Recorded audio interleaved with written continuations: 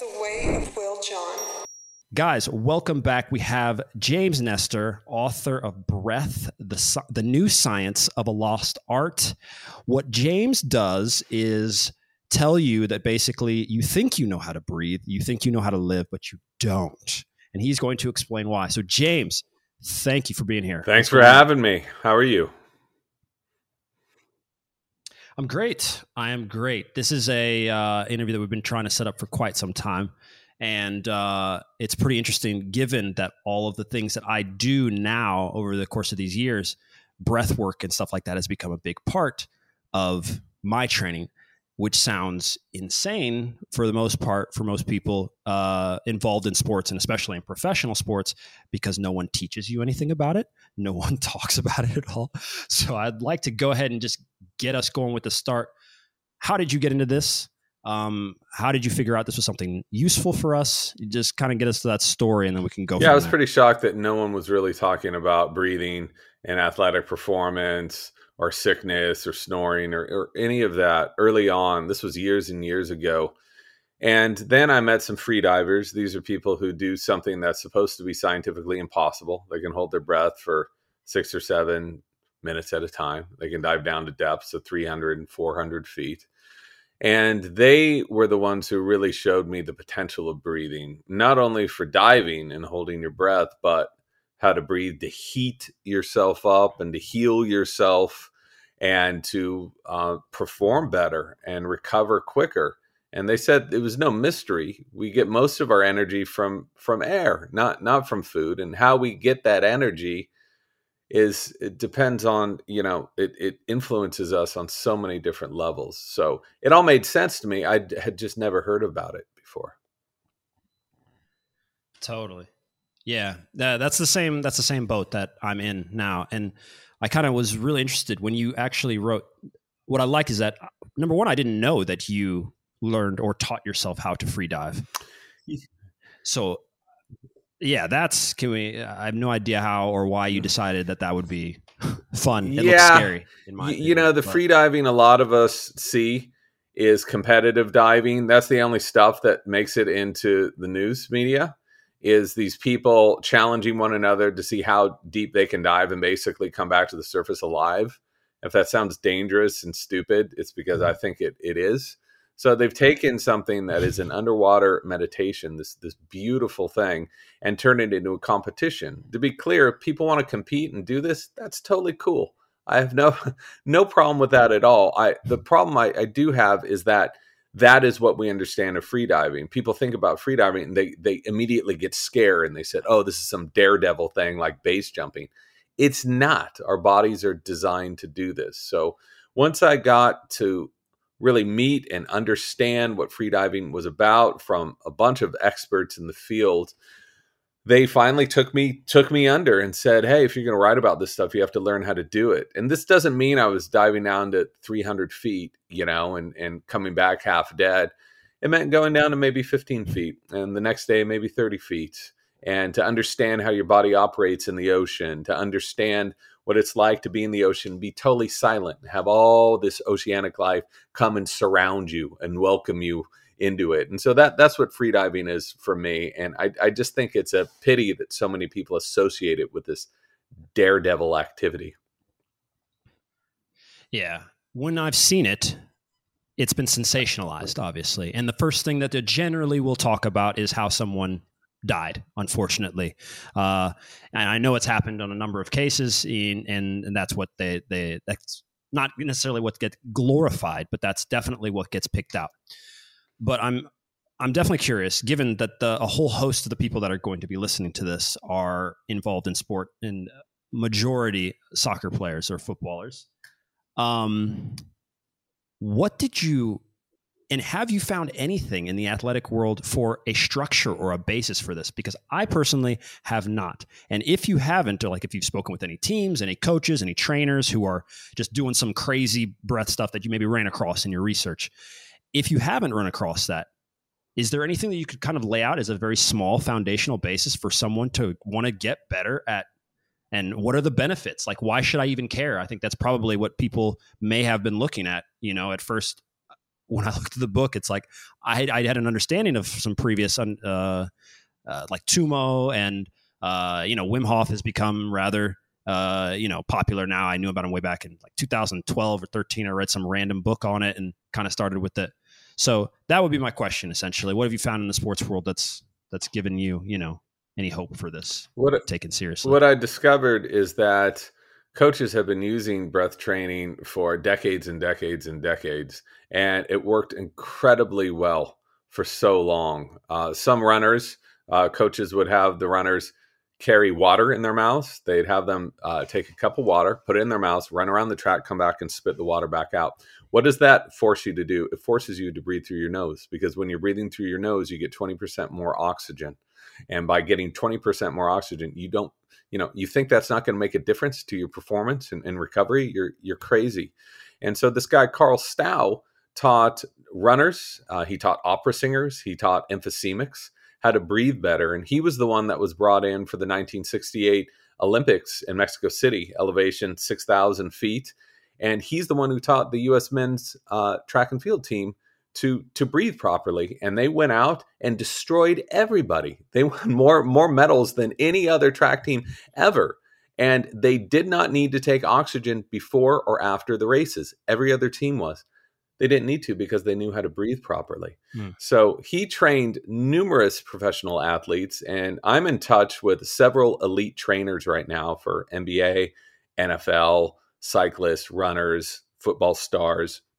And mark my words, in about 5 years, this stuff is going to be taught hand in hand with weight training, because we have 11 pounds of muscles that control our respiration, right?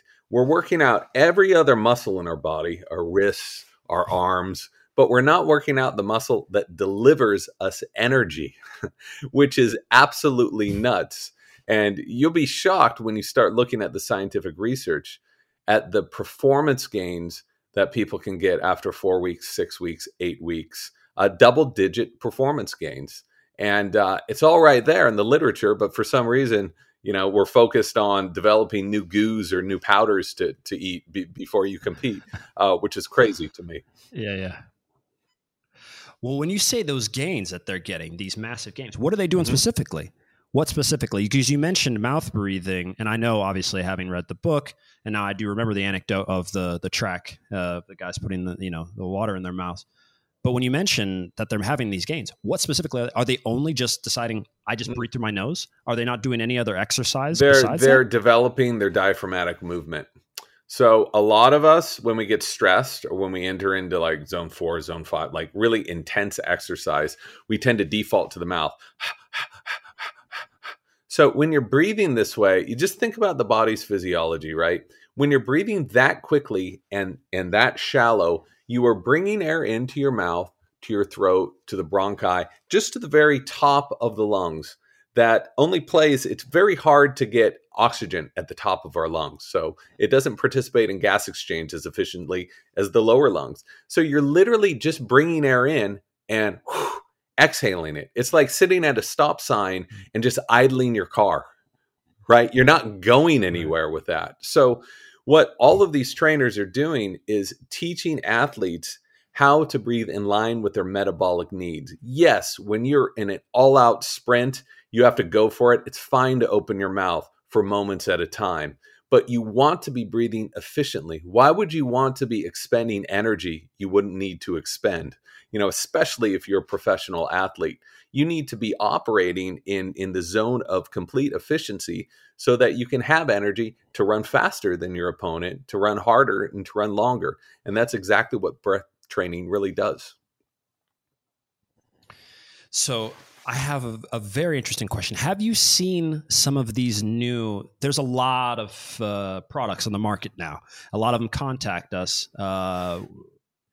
with hopes that we'll, promote them in certain stuff. And it's been funny because I had obviously before having read your book, I had a different take on those, because you think as an athlete, you take air in, you take air out. What is it like? If I just do that when I need air, I'm getting more air. I thought that was what it was. No one told me otherwise. So, Well, it's like food. You know, it's not just about eating food. You don't just eat food or not eat food. It's what food you eat. Yeah, of And course. breathing is the Right. same thing. It's how you're taking in that air just really will influence your performance and how your body operates, because of course it does. Every cell, you know, is going to be working aerobically. It wants to work aerobically. You can switch to anaerobic and that's fine, but it's going to wear your body down if you're anaerobic for too long. So you want to be using oxygen. So if you want to be using oxygen, you want to be getting that oxygen in an efficient way.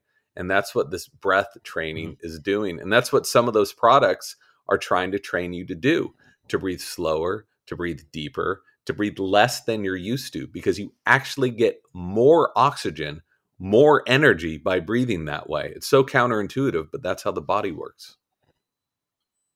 Even with the ones that have you breathing through the mouth, because that's actually what I was going to Yeah. refer to. So even with those, it's beneficial. It's not just because I thought that the idea or the case was, I mean, I know that these masks at the very initial time had some issues calling Yeah. themselves elevation masks or something like this. They're You they're know, not simulating elevation, and I don't know why they call it altitude mass or whatever. They're yeah, not right, simulating right. being in an atmosphere where oxygen molecules are further apart, which is what it is in at altitude. Okay. What they're doing is acclimating you to higher levels of carbon dioxide, and they're working out the diaphragm. It's harder to breathe in those things, right? So that will work out the diaphragm, this huge umbrella shaped muscle that controls how the lungs inflate and deflate. So that's where they're helpful, and they are helpful. They really work. And I know a bunch of people who have gotten pronounced benefits from it. But to me, it really starts with nasal breathing, seeing what your natural body can do. It's not a coincidence in yoga. So many breaths are called ujjayi breaths, right? You create this resistance in your throat. What that's doing is basically an altitude training mask. You know, you can do this with the technology you're born with. Those masks totally work. I've used them before. I thought they were interesting, but you know, I kind of prefer my own lips and nose. But that's just me. I'm not bagging on them. People can use them if they want, but they're essentially doing the same thing. Your own self conditioning will be doing the same as so many of these products. That's what I've noticed as well. I would say I definitely tried the mask. I think it's cool. It clearly restricts a certain. I mean, you're struggling if you put it at the strongest level for air training like that, and then taking the mask off and then running. It's like I understand what's going on here, but I would say I'm a little interested also as well because pranayama is part of my breath routine. Alternate nose breathing for, I mean, I know that there's all sorts of layers of pranayama, and I mean, it's just essentially infinite, but essentially alternate nose breathing. And what I thought was interesting, I'd love to hear what you found from that. And I know there's been some great research into that, but when I'm looking to develop as an athlete, and I'm looking at like trying to speak to these guys about why it's important and why they should maybe try and give this a go. There's so much out there for them to dig through. There are different benefits to different breathing practices, though. No, I mean, it seems as if maybe what you're training for as a free diver is different than what someone who's just sitting and holding their Yeah, breath. that's exactly right. And I heard this from a freediver early on. She said there are as many ways to breathe as there are foods to eat. And just as you would eat certain foods to allow your body to better perform at different levels, you would breathe in different ways. So there's no blanket prescription for everybody. And that's what was so confusing when I was first researching this book. You know, I was buying these pranayama books, 400 different methods. They all have these crazy names. I'm like, cool. Where do I start? What do I do? Yeah. So I tried to focus in the book. It's the center of the book is like, okay, here's how you should breathe if you're an asthmatic, if you're an ultra marathoner, if you're a cyclist, whatever. Everyone's going to benefit from breathing through the nose. It doesn't need to be all the time. I'm talking about habitual breathing needs to be through the nose. And especially for aerobic training, for running, nasal breathing is so far superior for so many reasons. We can get into that later. Another thing you need to do is to breathe deeply. Deep doesn't need to be big. It's not like When you breathe through the nose is this natural buffer, so it slows down the air. There's your altitude training mask, right? This naturally slows down the air, and it makes it harder to exhale that air. That's good. That allows your lungs more time to extract more oxygen. So that's why we have this thing, and that's why our nose is filled with all these different structures. Our mouths aren't. I can take a huge breath like that. That doesn't mean it's good. That doesn't mean it's efficient. I can use my mouth in an emergency if I get popped in the face or if I can't use my nose, but that doesn't mean I should be mouth breathing. And there's so much science supporting that, you know.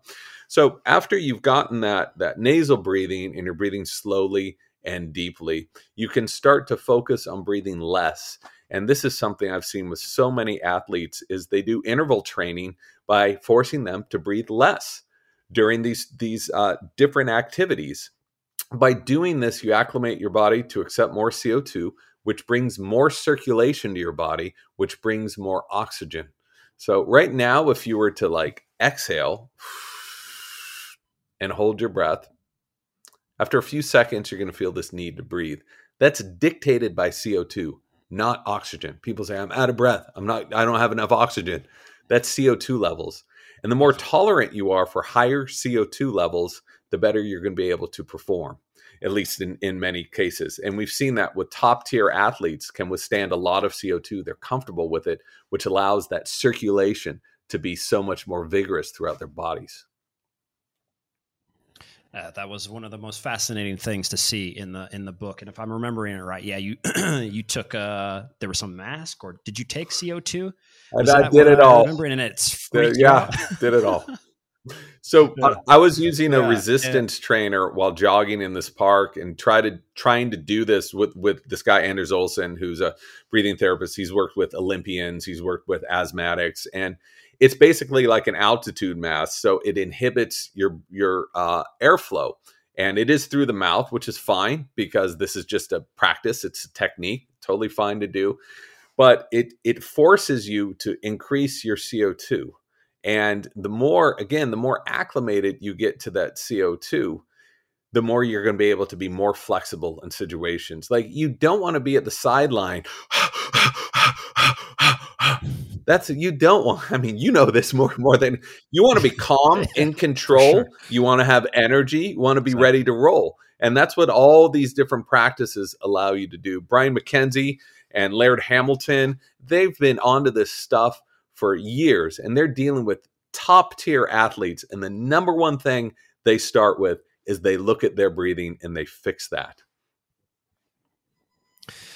And that's one of the most incredible things that I think as well that I saw in the book is the fact that people are going to have a hard time believing that a lot of the ailments that they have can be fixed just by fixing the way that they breathe. It seems so ridiculous that it could be that simple to fix asthma, and I don't even know how many other ailments that are there that just are spurred up while we try and put band-aids on top of them all the while. If we could just simply fix the breath, it would go away. So maybe you could just touch on a little bit all of the different things that come up from people breathing wrong and that were fixed, because I know you, once again, which I love that you're very hands-on in the way that you learn and write and things. You plugged up your nose for a bit, and I cannot believe you volunteered for that.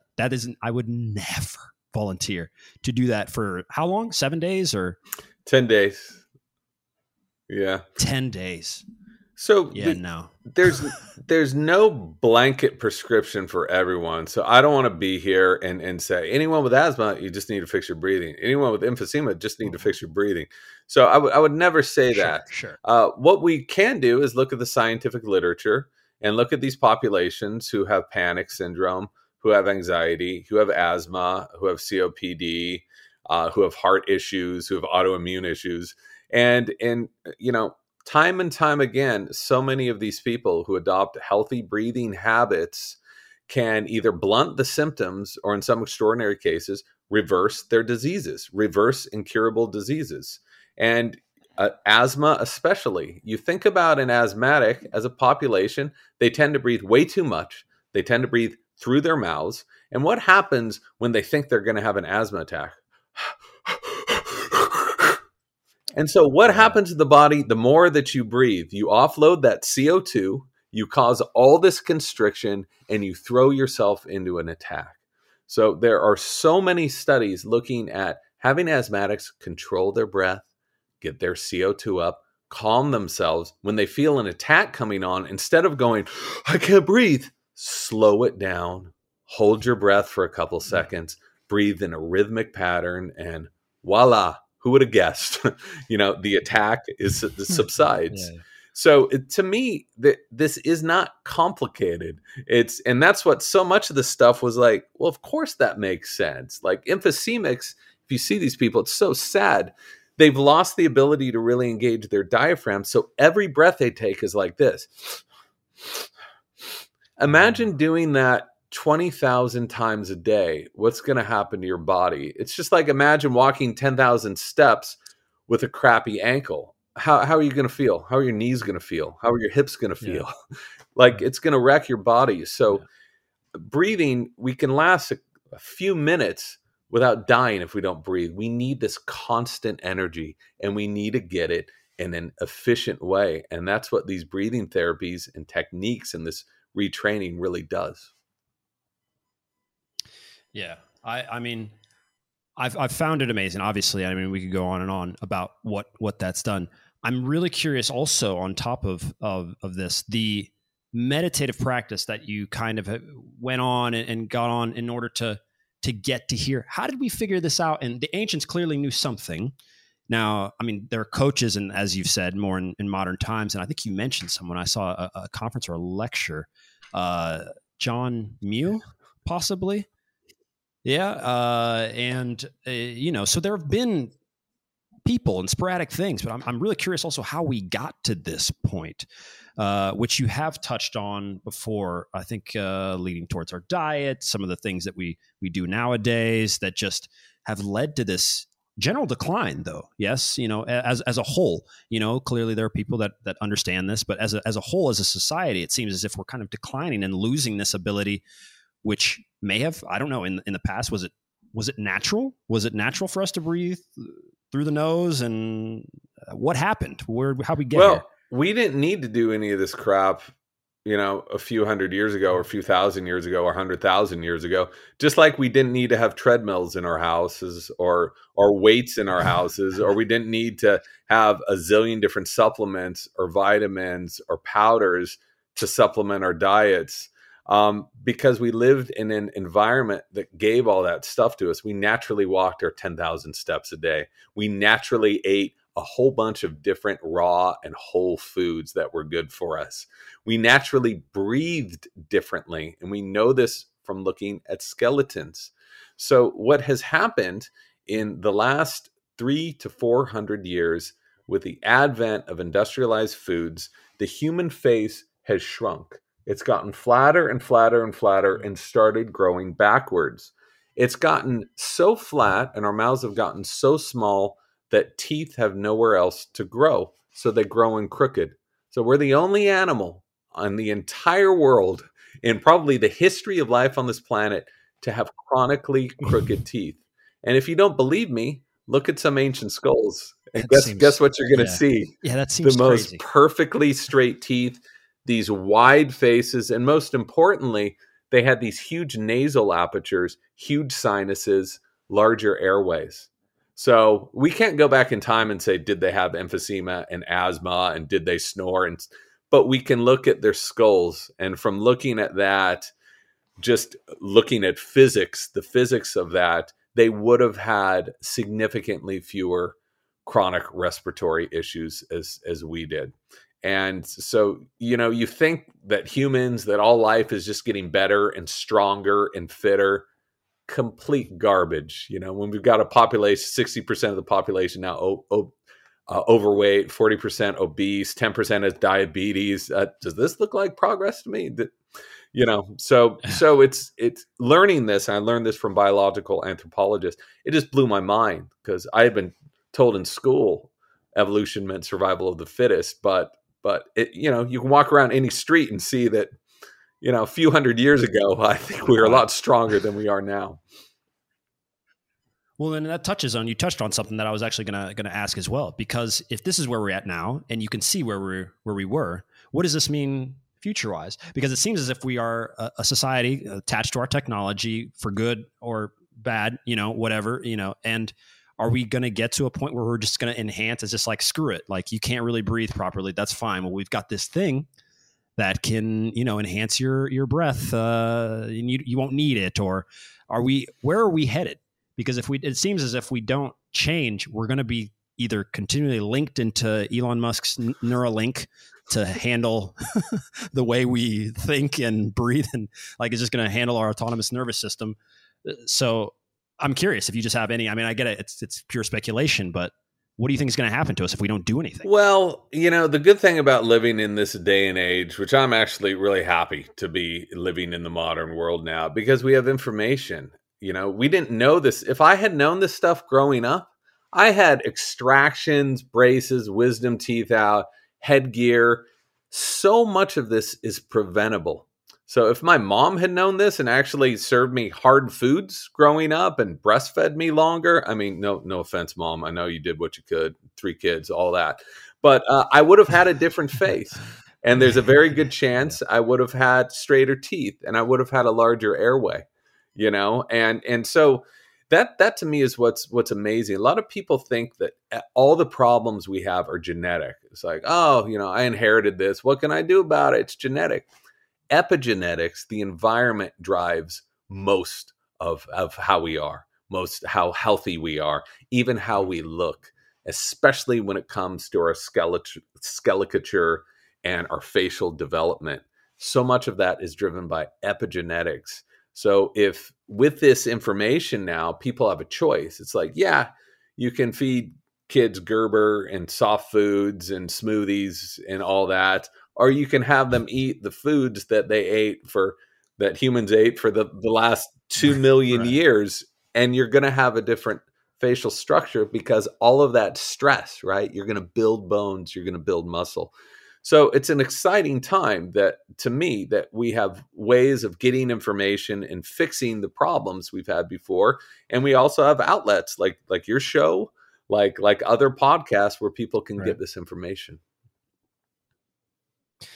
And I definitely want to touch on the food aspect of things, because just like the mouth contraptions that we were using to run and the mask and stuff like that, the jaw thing, I'm not sure if you're aware of what's going on right now, but in TikTok, there's some new fad craze going on right now with some sort of jaw thing. And I continue to see this. And I don't know if you've seen some of the new jaw clenching machine things. They look kind of, I mean, you look weird. It's like you got this ball in your mouth and you squeeze it. And there's this one guy, he's really famous on Instagram, just chewing away at it. And I get it. Like that's helpful, but I'm sure probably, yes, like you're saying, if we just eat the foods that would generally give us this and don't eat smoothies every day, you'd probably be all right, or we would be all right as a society.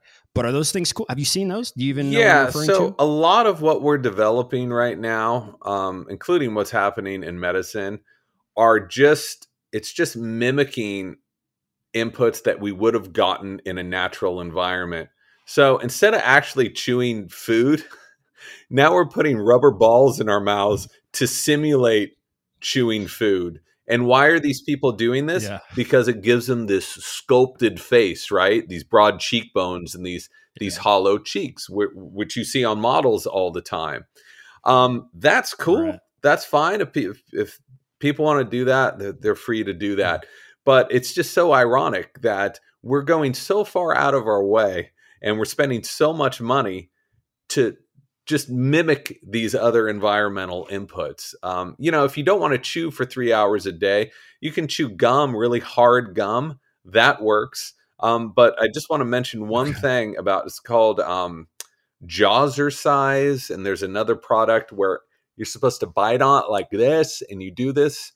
I've talked to about a dozen dentists, and they are predicting a mass epidemic of temporomandibular joint issues because of this.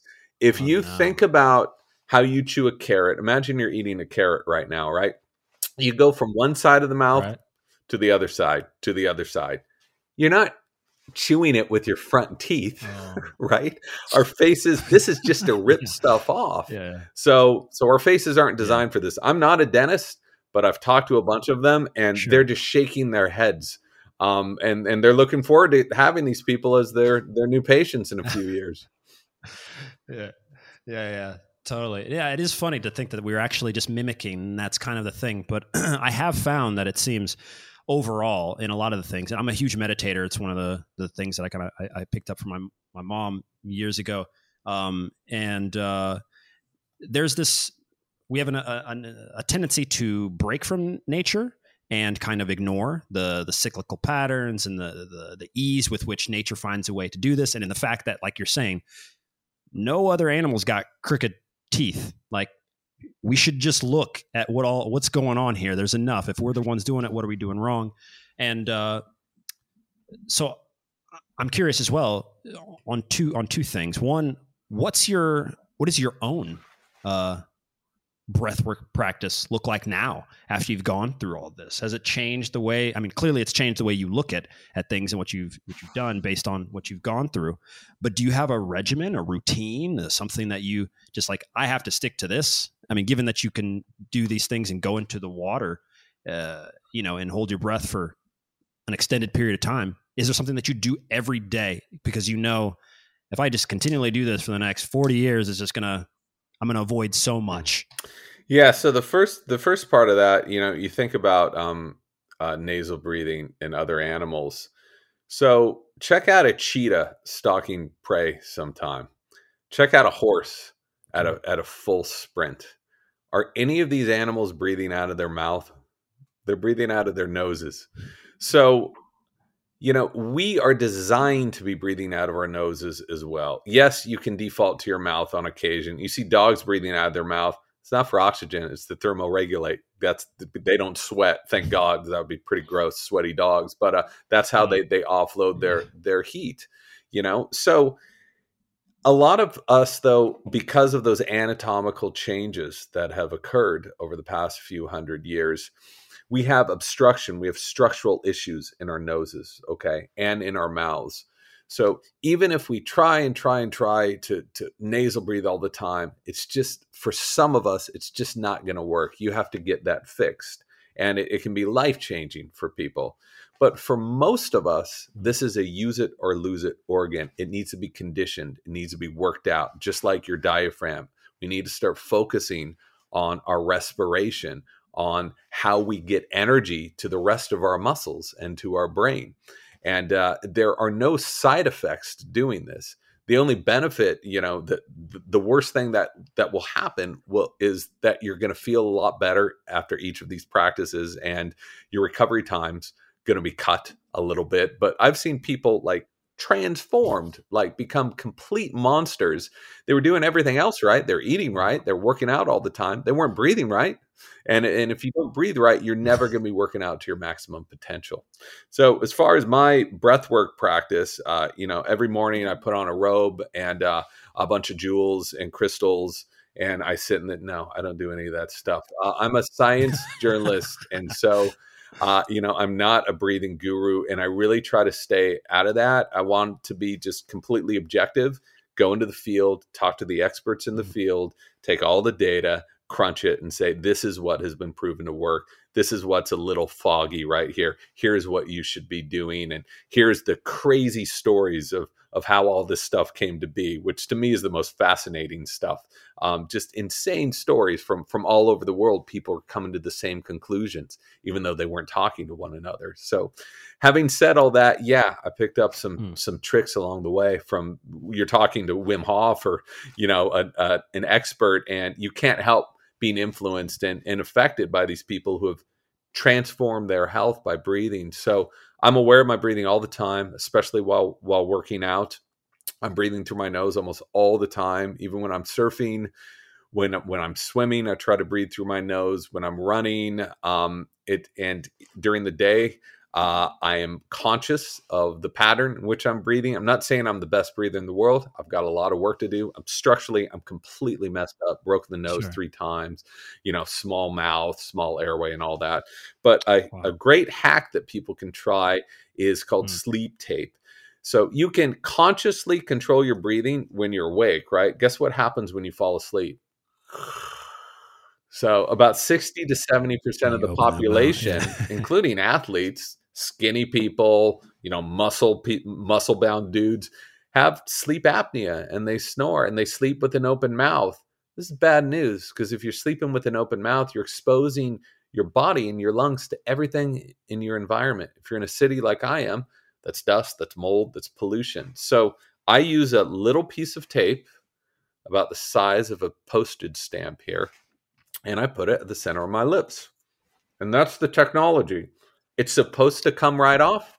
Wow. That's good. I don't want anything to hold my mouth closed. It comes right off. It's just to guide you to keep your mouth shut at night. And I can't tell you how many people have written me. Hundreds and hundreds of people have written who have just said, this has changed my life.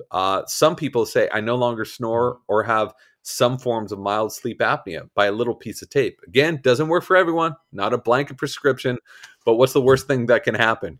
It's free, it's easy. Yeah. Yeah.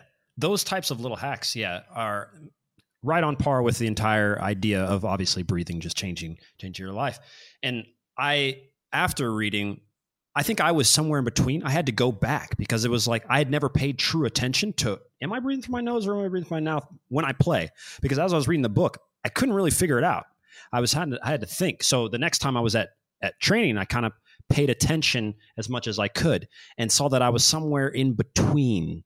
I flirted with the line a little bit, when it got a little bit too heavy and I had sprinted a bunch up and down and up and down and up and down. My mouth came open and it was a little bit like that.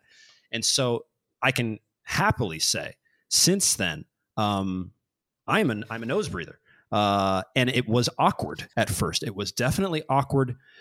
It's more awkward. And other athletes will have to, maybe you've heard from them, but after sprint, when you sprint and you just put in that really, you immediately think about getting air in once you stop sprinting, especially if it's like 100-yard sprint. And so it was really strange for me at first going, and I remember also thinking, I extended that. And then when I got on the bike, because one of my favorite techniques to get leg endurance for footballers is the bike, is resistance training on the bike. It's brilliant. You can train like this and it truly just, can take you to another level. But I was constantly breathing through my nose at that time, especially when I was really, doing this type of training, and it was awkward. And then now I don't think about it at all. And I know, along with the other things that I ramped up thanks to the book and thanks to the information and all the things that you found, my breath work is, and I know it sounds crazy to say, but it's easily equal to a training. And I don't know how to explain that, but I know that I could probably do some intense breath work for, let's say, the longest I've probably ever done it just in a sitting meditative practice type of way is maybe 90 minutes. But I know that doing that extended over the course of, like you said, weeks or months even, it's equal to some training, if not better, because you get more efficient as you go along. And then when you actually do run, it just seems like nothing. It's just the way it is. So I found it, one of the biggest and best things for a career that's gone on this long. I can't remember very many things that I can say that have been revolutionary in that sense. And this will be the very first time that we've talked about this on the channel. And I've actually waited because I wanted to get more input from you in order to back that up, because it seems strange for this guy who's a soccer player trying to tell a whole bunch of people who are also trying to get better, like, hey guys, just breathe correctly though. Breathe correctly. So that's my hope. For training, it's, you've already built up your muscles, right? You don't need to work those out every single day. What you do need to work out is how you're delivering energy to those muscles. So this breath work is a cardiovascular activity. right? An analogy is probably a lame one, but it's like a car. A car doesn't need to move its wheels all the time to be conditioned, but you should be lubing it up, changing the oil, making sure the timing's just right. Because if the timing's off, it's not going to be working as efficiently. And that's what breath training is doing. It's getting the timing right of your diaphragm to sync it in with your heart rate so that you're working at this state of coherence. And when things are working at a state of coherence, they're working at peak efficiency. And I just want to be totally clear. I'm not saying never breathe out of your mouth. If you're about ready to score a goal and things are hairy and you're in overtime, do whatever the hell you need to do to get it done. Exactly. But I am saying, just as you mentioned, like sometimes you'll default to that. Totally fine. Bring it back. Why do you want to be expending energy when you're not in that all out mode? You know? And so that's what I think is so important is once you become conscious and aware of what breathing can do, of these different steps you can take, then you can use it to help control the functions of your body and your energy levels throughout a game and throughout everything else. Yeah. And one thing I would definitely want to add with that, and I'm curious if you know anything about this, but I would feel, I feel as if my mental acuity, my sharpness increases tremendously after any of the practices that I do. And I don't know if there have been any tests on that. Is that the case? Have you? Without a doubt. Right now, if you were to exhale to a count of about 6, inhale to a count of about 6, don't freak out if you're a second off or whatever. This is just an exercise. Inhale and exhale through your nose. Just by breathing that way, you are creating more connections in your brain. And we've seen this in numerous studies. So you're able to better take control of your emotions and make logical decisions because you're connecting the prefrontal cortex with the hypothalamus and the amygdala. Okay, we know this. It's been measured. So the idea that people come out of breath work or come out of a workout when they're breathing through their nose, they're like, not only is my recovery time cut in half, and you can see this with heart rate variability, right? But you're clear of mind. And the reason is when we overbreathe, when we breathe over our metabolic needs, we cause that constriction, right? And we cause a constriction of blood flow to the brain. It makes it harder for the brain to get blood. So if you go into extreme hyperventilation, blood flow to the brain can decrease by something like 30 or 40%. That's extreme hyperventilation, right? So you can take that in various gradations. If you're breathing more than you need to, you are hyperventilating, right? You're offloading that CO2. You're denying the brain its proper blood flow. And so, again, it's simple biology, but so few of us really recognize this or appreciate it because we assume that breathing more means more oxygen to the brain and body. Not the case, as you have certainly found out for yourself. Totally. Yeah. And it's been incredible. And I'm a little curious as well, since you touched on it. You touched on it once before, but we didn't go deeper into it.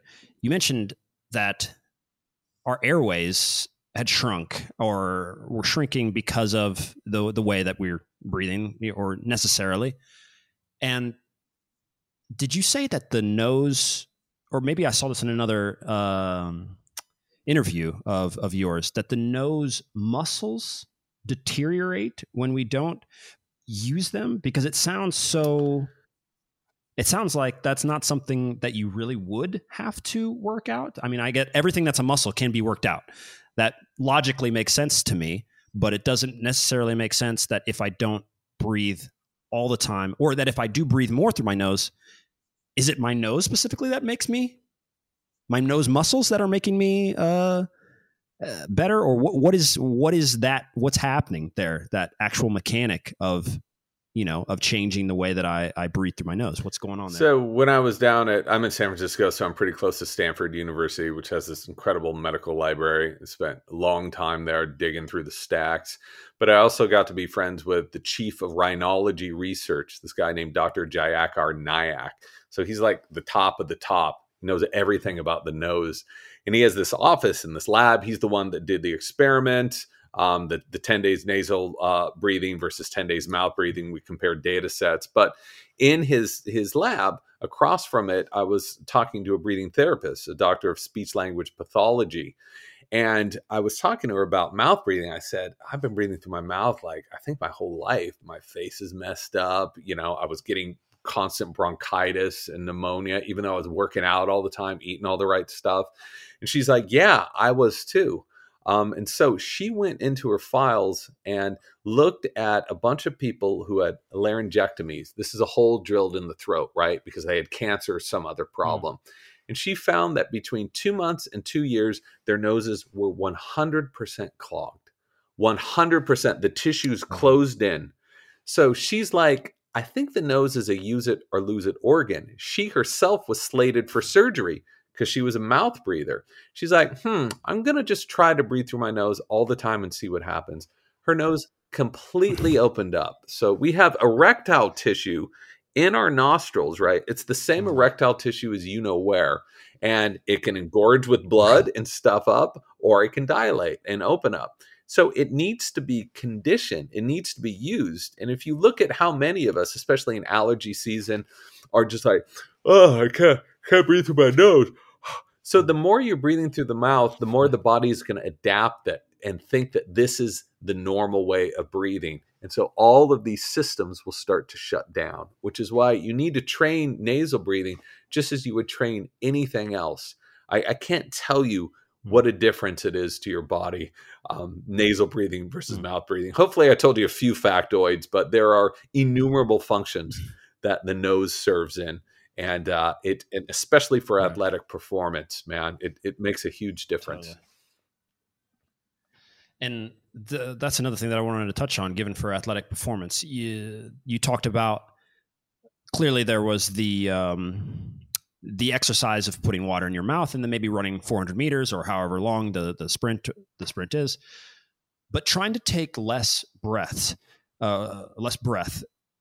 I'm curious about that and how that actually gets incorporated into training for people, because it's kind of like, and I think you maybe touched on it in the book as well, with cyclists possibly taking less breaths per time, or how could someone kind of regulate that? Because that to me is something that I haven't tried, which sounds kind of cool to see if like, oh, can I do these 2 shuttle runs on 1 breath, or 2 breaths, and then recovery time, like on 2 breaths or whatever. It's interval training, it's like HIIT training, but for the cardiovascular system, for breathing. So it's complicated. You need a coach. You can read books on it. Patrick McEwen, he works with so many top athletes, works with asthmatics. I mentioned him earlier. He has a 500-page book on how to do this with every possible lesson you'd need. It is hard without having someone there coaching you, which is why I think breathing coaches are going to be the next big thing. I mean, it's already happening. I'm hearing from these guys all over the place. They're now booked 18 months in advance for teams, for rugby teams, for soccer teams, for football teams. Okay. So, the only thing I could say is most of the practices revolve around the same theme. And the theme is to breathe normally, and then to exhale and hold your breath and walk 10 steps. Breathe normally, exhale, hold your breath for 15 steps. Breathe normally. Don't push it. This isn't about pushing it to the edge where you're about to pass out. Gently condition your body. And another thing these guys told me is they said they have their athletes work out to the level where they can breathe correctly. If at any time their breathing becomes dysfunctional,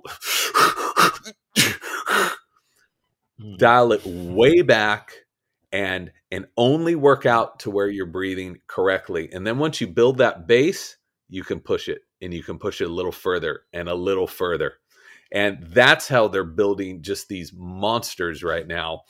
People were, cyclists are saying that they're skimming minutes off of their time, and runners have said the same thing.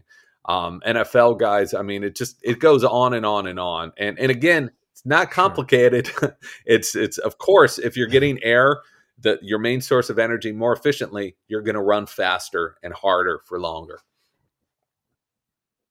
Yeah, and that's a really key point, and it doesn't just pay. I mean, it's not just applicable to the breath, but what I've noticed as well. Sure, when I was in my early 20s, the idea is, and I mean, all guys probably go through some form of this at all time. It's like if you want to go to school, you think I'm going to read all the books, or if you're going to be you're going to do some, if you're going to get jacked, you think, all right, I'm going to go lift 150,000 pounds immediately. That's the thing that I do. That's how we get into it. But what I've noticed is if you can incrementally apply some of these things slowly and slowly, it seems at first, because we have all a tendency, we want to go from 0 to 100. We want to go from fat to fit, or, from skinny to jacked in 1 second, but it doesn't happen 1 second. And it truly is pretty much applicable. I'm sure you've probably seen this as well, to almost everything in your life.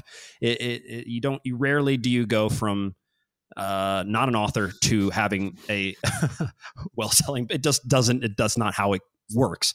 And so we have a tendency to do that. And just anecdotally, really funny, one of the other guys in our company who has not been playing lately wanted to do 1,000 push-up challenge. He has not been doing push-ups for a very long time, and he's just gone back, and he just had a kidney stone procedure and stuff that was just an awful 2-month. It was an awful thing, and he wanted to do 1,000 push-ups in a week. Well, I'm training right now and doing that. And when I heard it, I said, that's great. I'll do it with you. Not thinking he hasn't really been doing it. And so he didn't really get up. Obviously, yeah, he got real sore real quick and all like that. And that's what happened. So I would imagine that guys that are wanting to get into this and they're listening to this, it's totally fine to just start with one small incremental change and go from there. Yeah. Right? And, when you're young, you can get away with anything. You eat whatever, you got energy. When, right. If you want to play a long game, you got to start taking care of stuff and being a little more reasonable with it. There's this interesting study by this guy named George Dallum. I think he was a ultra marathoner and also a researcher, where he converted athletes to breathe through their noses, and then had a control group who was breathing through their mouths. And it took so long. And that's why so many people are turned off by this. People may be hearing this and they're going to go out and jog, try to breathe through their noses. They're going to say, this sucks. This is terrible. I can't do this. And the next day they'll try it and they're going to say, it still sucks. This can take weeks or even months. I mean, that's what they're finding, months of acclimating. But once you get there, once you get over that hill, you're going to see some profound changes. There's a very good chance. And his runners that he trained in nasal breathing, they were able, after 6 months, he followed them the whole time, they were able to work out at the same level with 20% less respiration. So they were able to exert 20% less energy breathing and work out at the same level. So you could use that bonus 20% to, guess what?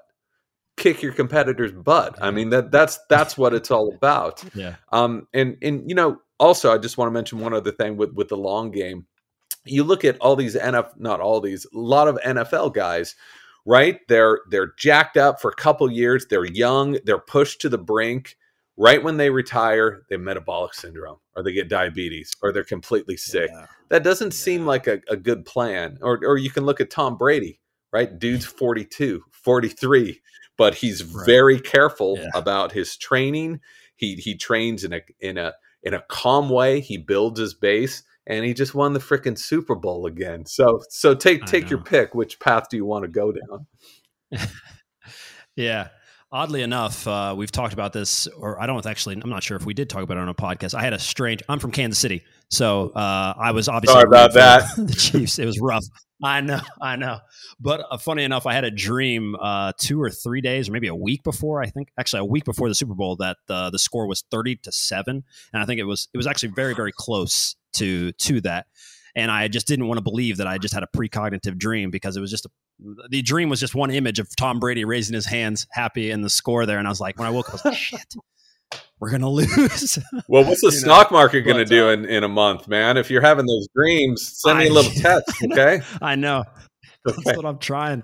It's funny enough. Yeah, we had a dream, especially a guy who classifies himself as an Olympic dreamer because I've had a fascination with lucid dreaming, and that's what he did. that every day. He treated it like a sport.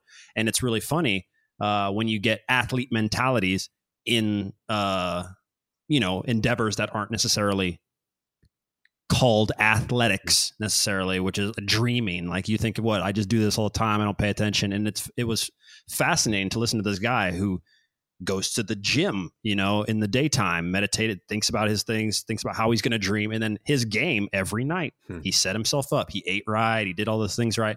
And so, yeah, it was just incredibly fascinating to see. But anyway, what are you working on now? I'm out of curiosity. I'm still doing still on the breath train here. It's been chugging along, so we're releasing throughout Europe, and Okay. I'd love to go out there and do a little book tour. I'd love to go anywhere than the downstairs of my house where I've been for 9 months in front of Zoom. But I have another book idea, but the thought of secluding myself for another 3-4 years in a room doesn't sound too attractive. It might have been if the world was opened up, but I got to go hit the road, and so I'm going to be doing more events. I'm working with the UN now to bring breathing awareness to developing nations for kids on a project for a global classroom, which I'm really excited about, because again, you've got these people in these cities. There's pollution. They don't know how to breathe right. I'm not going to say this is going to like fix all their woes, but it can calm them down. It can make them a little healthier. It's free. It's available to everyone. So why not? I'd be remiss if I didn't ask, now that you're bringing up that you're stuck in your house, the breath and COVID. What I don't. What to think about that. I know, once again, you've done a great job of letting everybody know this is not going to solve everything, but there must be clear benefits, right, to having a proper, good, efficient breathwork practice, or possibly just breathing correctly that's going to possibly offset something for what COVID is. And I mean, hopefully the things are better, but what have you found? It's pretty interesting that we have a respiratory disease pandemic, right? The way it affects us is it infects our lungs and robs us of the most basic biological function. So we've done a good job in some places of shutting down, of quarantining, right? But I have heard nothing about, hey, maybe you shouldn't be driving down, a bunch of McNuggets every day. Maybe you shouldn't be drinking 4 liters of freaking Coke every day. Exactly. Yes. Maybe you should be focusing on your breathing. Maybe you should be focusing on your mental health. I've heard nothing of that, because the reason is there's no money in telling people to stop going down and getting a triple Whopper. So I think it's so ironic. If you want to help people, will breath training allow you to not get COVID? No, nothing. Will it bolster your immune function and allow you to better defend your body against it? Of course it will. Just like eating well will, just like exercise will. So why aren't people talking about this? It is interesting. I keep talking about the nose, but I'm now going to bring on my guest. He's been waiting patiently. There's a reason why we have all of these different structures here, because when we breathe air through our nose, guess what we do? We filter out all the crap, a lot of the crap in our environment, and it helps our bodies kill off viruses. So just by breathing through the nose can decrease your viral load. And this is what Dr. Luis Ignarro, who won the Nobel Prize in the 90s, has been saying. Nasal breathing should absolutely be done when you have a mask on. So don't think you can default to mouth breathing and you're safe. Breathe through your nose. When you're walking around, when you're in public, breathe through your nose. And that's spot on. I've had tons of conversations why I didn't understand why preventative measures, when we were in the midst of this, wasn't being talked about. It seemed weird, almost conspiratorial, because it was like, what?